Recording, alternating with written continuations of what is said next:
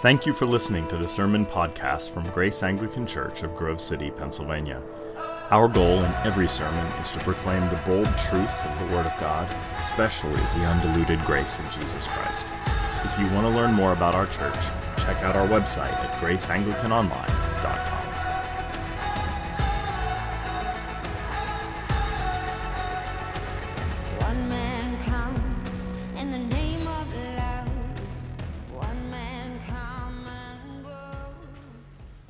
So when I was in college, I wasn't a huge gamer, but I was a little bit of a gamer. Do you remember the video game Sim City? Sim, S-I-M, not S-I-N, don't freak out. Sim City, it's short for Simulation City, in which you get to be this dictatorial mayor that is given an allotment of money and you can create a little city/empire. I mean, you begin with, a few buildings, and then you end up needing a police station, and then you need a fire station, you need a hospital. Well, I built this beautiful city. I was very proud of myself. I even built the Empire State Building in the middle of it. And at the gateway of the city, it had the Eiffel Tower, just to welcome people to a sort of a fake Paris. Anyway, I planned the city exceptionally well. I got the population up to 1 million. I had a 94% approval rating, which for me was, okay. I was getting there. But then something happened. It was late at night and I fell asleep, and I kept the game going.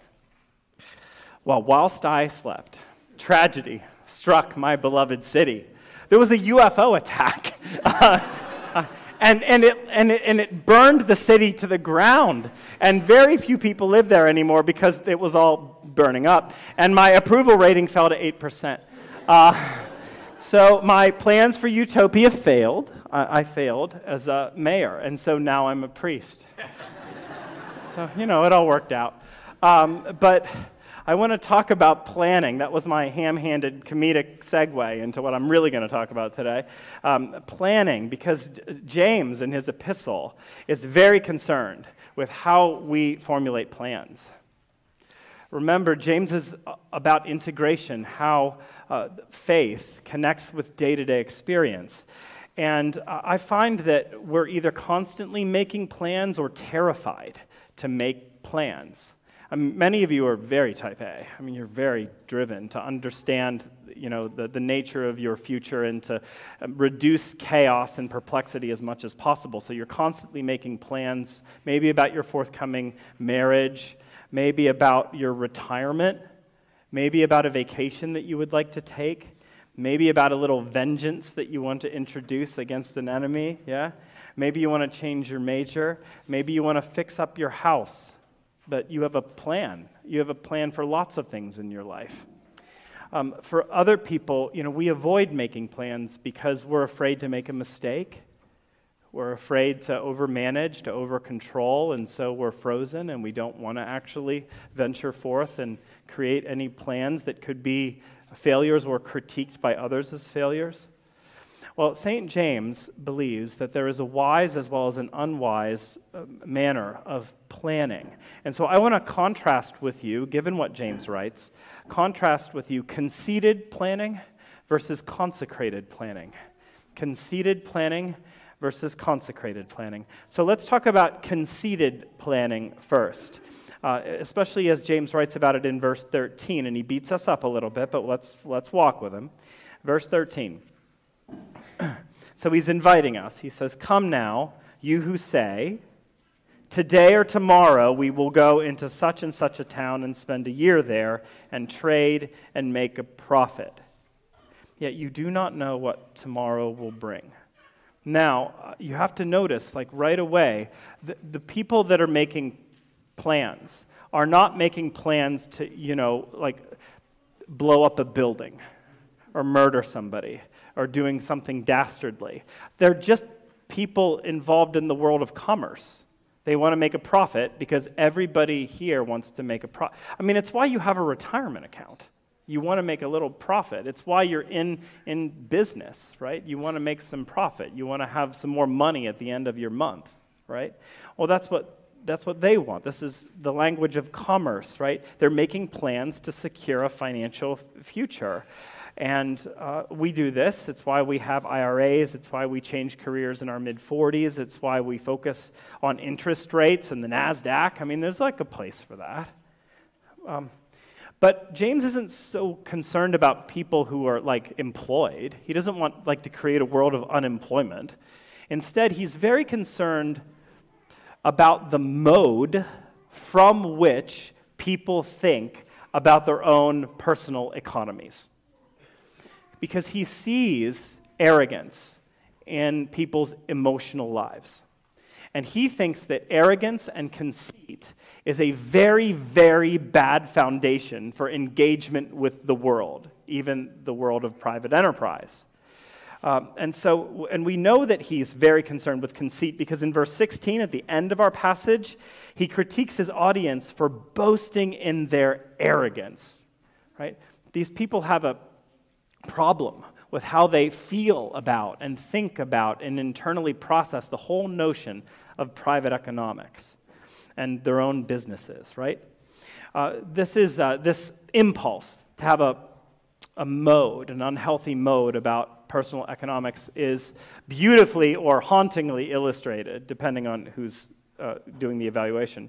In the 1987 film Wall Street, which some of you have seen, with Michael Douglas, who plays this ambitious stockbroker named Gordon Gekko. Some of you, yes? Anybody?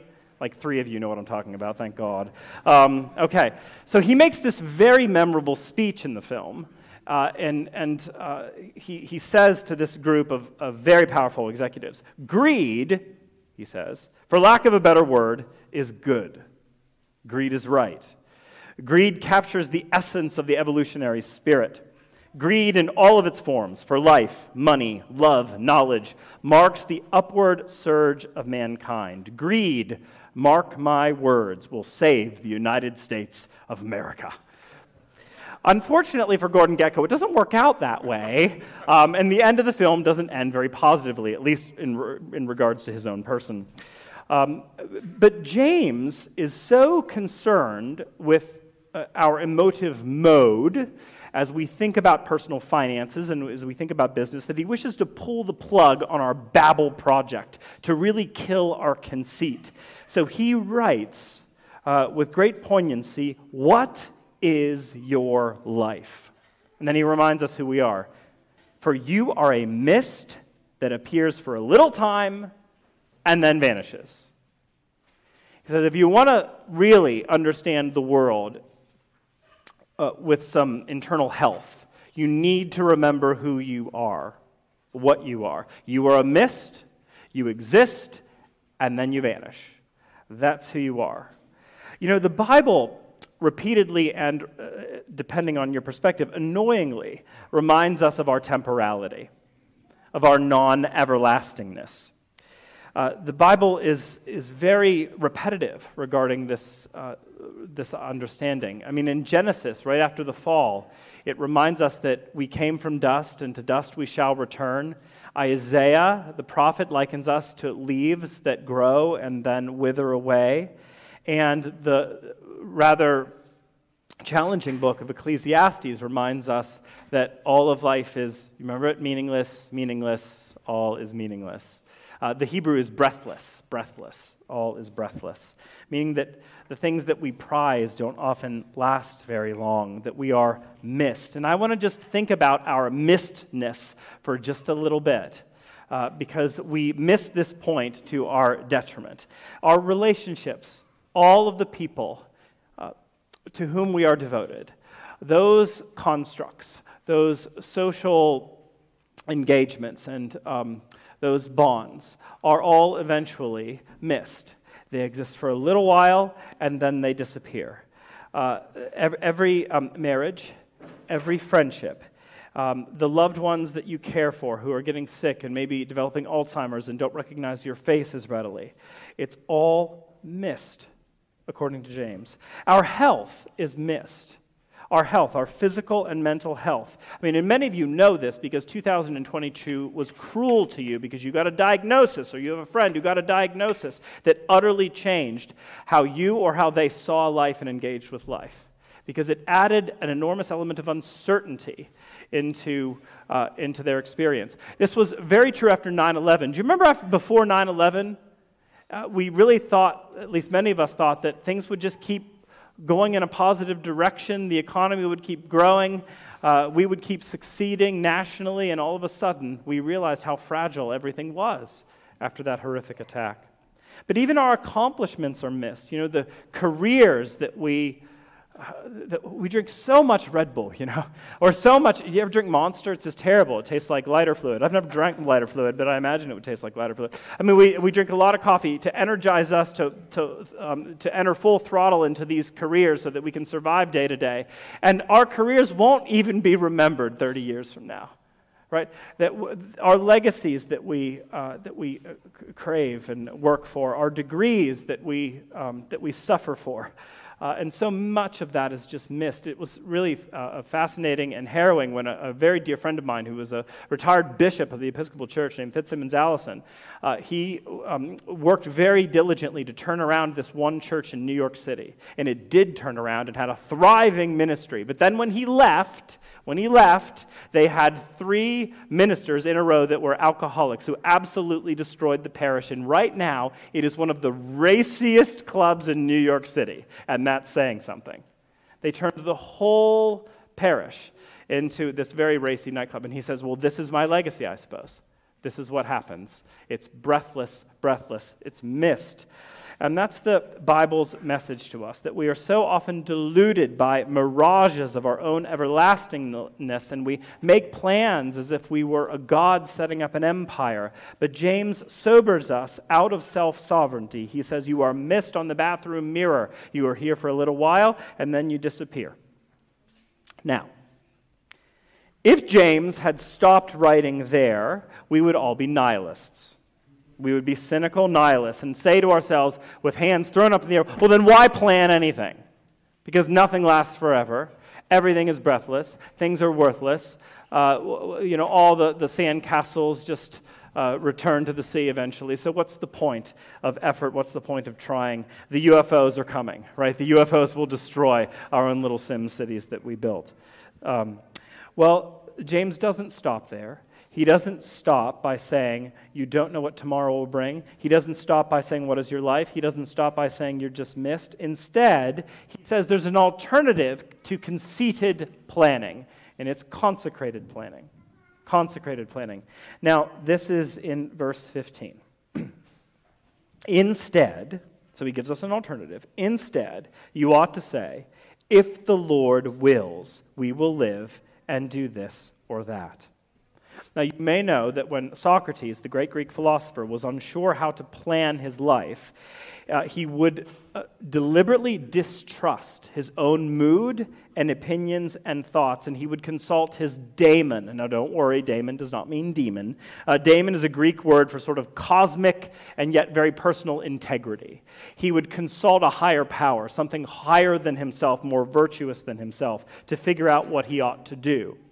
Well, James agrees at least with that impulse. That is, in order to have rightful plans, you have to have a source to which you are linked that is also higher than yourself and higher than your own dispositions and idiosyncrasies and interests.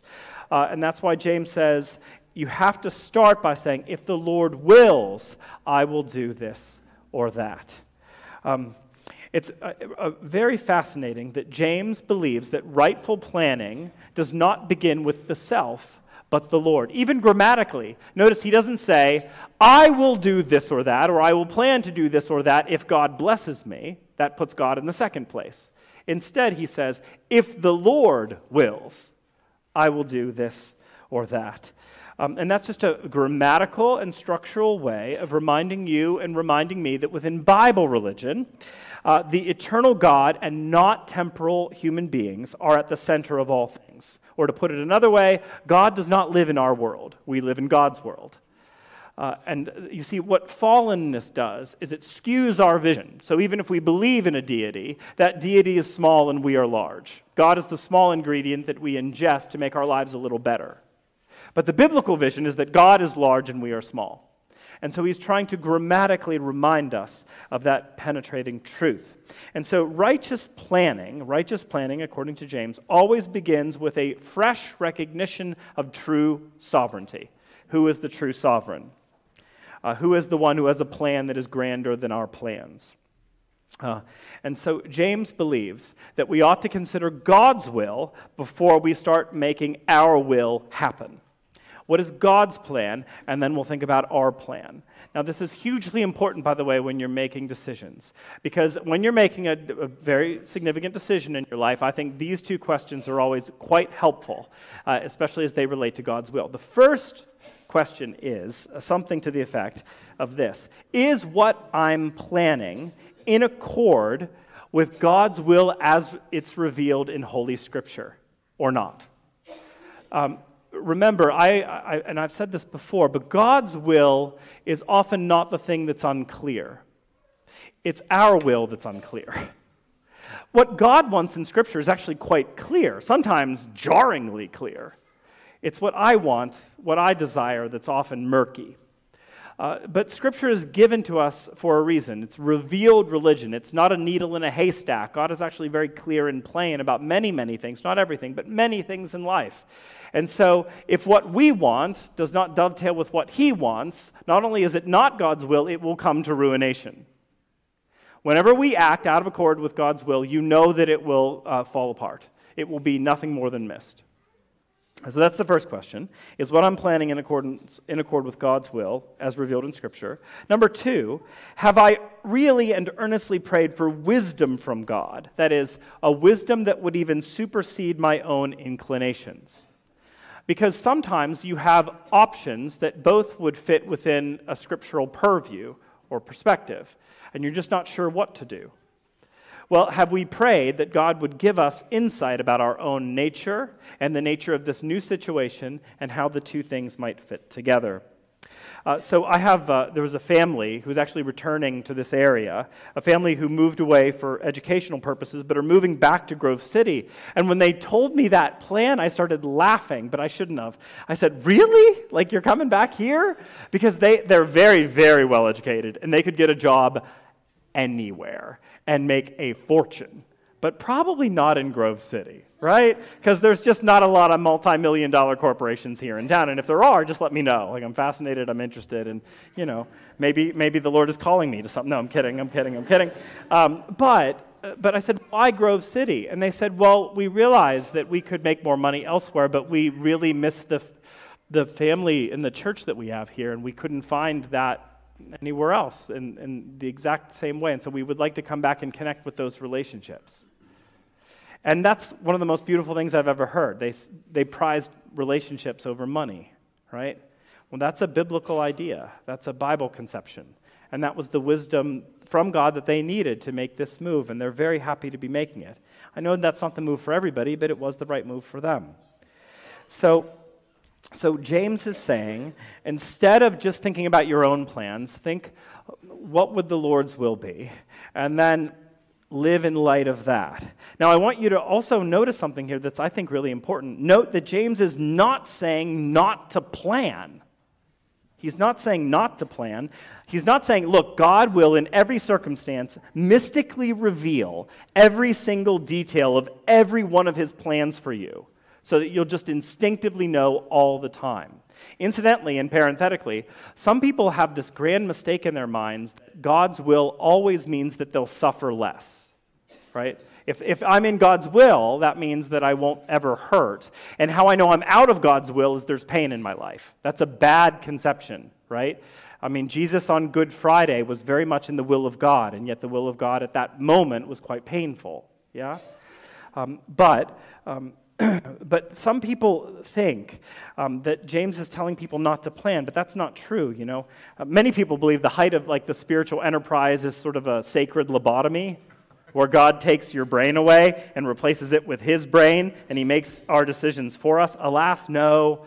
Although sometimes I wish that were true, God does not take away my human agency. We still have to make decisions and plans. We're still involved. We're still creatures that respond to him. But my point is that we're to have our plans shaped by an already established plan from God. And that plan is given to us in sacred scripture. We can learn a lot about God's will and plan for our lives from the very revealed text, and to have that shape how we think and function. So we act out of his wisdom, not just our own.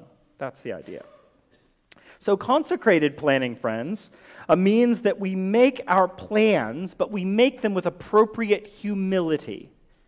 When we begin by saying, if it is God's will, I will do thus and such, that's an acknowledgement of our non-sovereignty. Our non-sovereignty. It's a way of saying, look, there's a million factors that I don't understand or know about. There's a million pitfalls in my future that I cannot foresee, but I entrust my plans to the only one who is not frail, who is not missed, who does not vanish after a day. I take my temporal plans and I put them into the hands of eternity, and I trust them there, right? By the way, when people think about sovereignty, sometimes they get very scared, thinking there's a divine will that supersedes our own.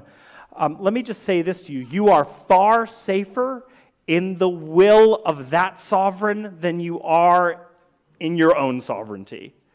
Because he's the friend of sinners. He's the one with scarred flesh. He's the one who bled for you. Those are the hands of sovereignty. And you're far safer in his hands than yours. So when we think about consecrated planning, that is, deferring to a wisdom that supersedes our own, we don't need to go any further, for an example, than Jesus himself, who, under great duress, in the Garden of Gethsemane, when he was bleeding into the soil as he prayed, he concedes, right? His humanity is definitively concerned about what's going to occur to him the very next day, but yet he defers. He defers to the wisdom of God, the dark wisdom of God, and he says, not my will, but yours be done. That is consecrated planning. When our plans are influenced by God's revealed plan in Scripture, we are not only well within his will, we will do far less damage in this world, because when you are in line with God, not only will you be helped, but everybody else around you will be helped. And so when you think about planning today, when you think about your future, when you think about where you're going to live, who you're going to marry, what about education, when will you retire, what house should you buy, you put those plans before the Lord. Is it in line with Scripture or not? And am I honestly praying that God will give me a practical wisdom as I go through these things? And if you do, you'll cause far less damage. Far less damage. Now, where's the gospel in this today? Where's the gospel in this passage? The gospel of exoneration, freedom, and mercy. I think I want to end with this gospel lift for us, because I think it's found in seeing our little plans, and everybody here has a lot of little plans, seeing our little plans in light of the large plan, the big plan. Because God has a big plan that is communicated in Holy Scripture, and we belong to a God, friends, whose perfect plan will always prevail even when ours do not. Because you have plans, yeah? Some of them are going to come to fruition and others not so much. Some of them are littered with joys and others are littered with pain. And if only we knew the future of those plans, we would select better, but we don't. So we do the best we can. We lay those things before the Lord, and we roll the dice and we walk forward. But we know one big plan will never fail, the perfect plan. And here's the perfect plan. Put in my words, but hopefully reflecting biblical ideas, that intense power and love created the world and you along with it. And that power and that personality has endowed you with purpose and meaning and strength. And when we desired self-idolization, self-saturation, and a false self-sovereignty, God did not orphan us and leave us alone, but instead came closer, so close that he came among us in the person of Jesus Christ to bring us back from the dead, to save you through ferocious forgiveness, and to empower you to be his person, his light in the world. In this perfect plan, God has designated you to be a torchbearer within the graying landscape of the world, lacing your plans with his plans so that day by day you create, by your engagement with God, a constellation of light within this graying sky. In other words, you belong to a divine plan that, unlike our plans, cannot fail because it was created by the one who isn't made of mist. There's only one, and you belong to him. And that deal is completely settled. Within God's ultimate plan of redemption, we cannot lose because it's already been decided at the resurrection of Jesus Christ. And so therefore, in the ultimate scheme of things and in the ultimate plan, you're good. You're safe and secure from all alarms. And I learned this in a beautiful way when I considered an offer from another church. So it was a long time ago, don't worry. Or some of you might think to yourself, maybe you should reconsider that. But it was 2010. I was offered a very tempting, alluring job in the ministry. And that would involve leaving Grace and taking a job closer to Monique's family in New Jersey. And it was, I did what I was supposed to do. I got the letter in the mail, and I responded kindly, and the person did a little interview with me, the rector there, and then I went out for a visit, and I toured what, could be my church and could be my office, and all of the walls were mahogany. I'm saying, that's what I gave up. And not just that.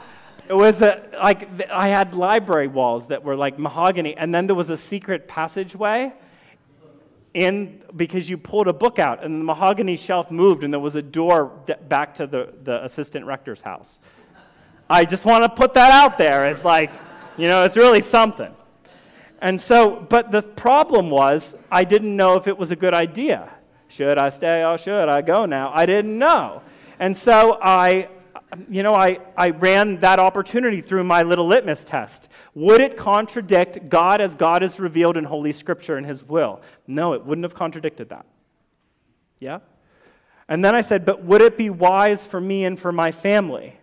Maybe. I don't know. So what did I do? I made a pros and cons list, and I thought this will surely settle it. Pros and cons for staying, pros and cons for leaving. Wouldn't you know? The same number of pros and cons in both columns. Just terrible. I couldn't figure this out. So I did something you're never supposed to do. I called the rector of this other church, and I said, look, I don't know if I should stay or go. And, I don't know if I should stay here or work for you. What should I do? It doesn't really communicate a lot of confidence, But the rector was very, very kind to me and said, look, I think you're wrong with how you're processing all of this. You think that Jesus Christ only exists in one of those futures, but not the other. And you're making a gamble thinking that you better go in the right direction or else you're going to be abandoned. And the rector said, that's not how it works. Jesus Christ exists in both of those futures. Wherever you go, God will bless you. Isn't that good? Because it took me out of the center of everything and put Jesus back in the center. Jesus doesn't go. He lives in New Jersey too. That's the rumor. I know, you're as surprised as me. I've been there too. Yeah. So there it is. The rector said, make a decision and you'll be fine. And I did, and I'm fine. I would have been fine there too. Yeah. So we have plans, plans for our physical health, our vocations, our retirements, our children. That's great. But begin with God's big plan in Scripture. For that will influence our plans in wondrous ways and reduce our stress when we freak out needlessly about the smaller plans in life. And so just tonight, take your eyes off of yourself and your context and your plots and your plans and your future, and instead take a wide-eyed vision of the Christ in whom God's plan for you becomes an eternal, enduring yes. His plans for you are 100% unthwartable. Amen.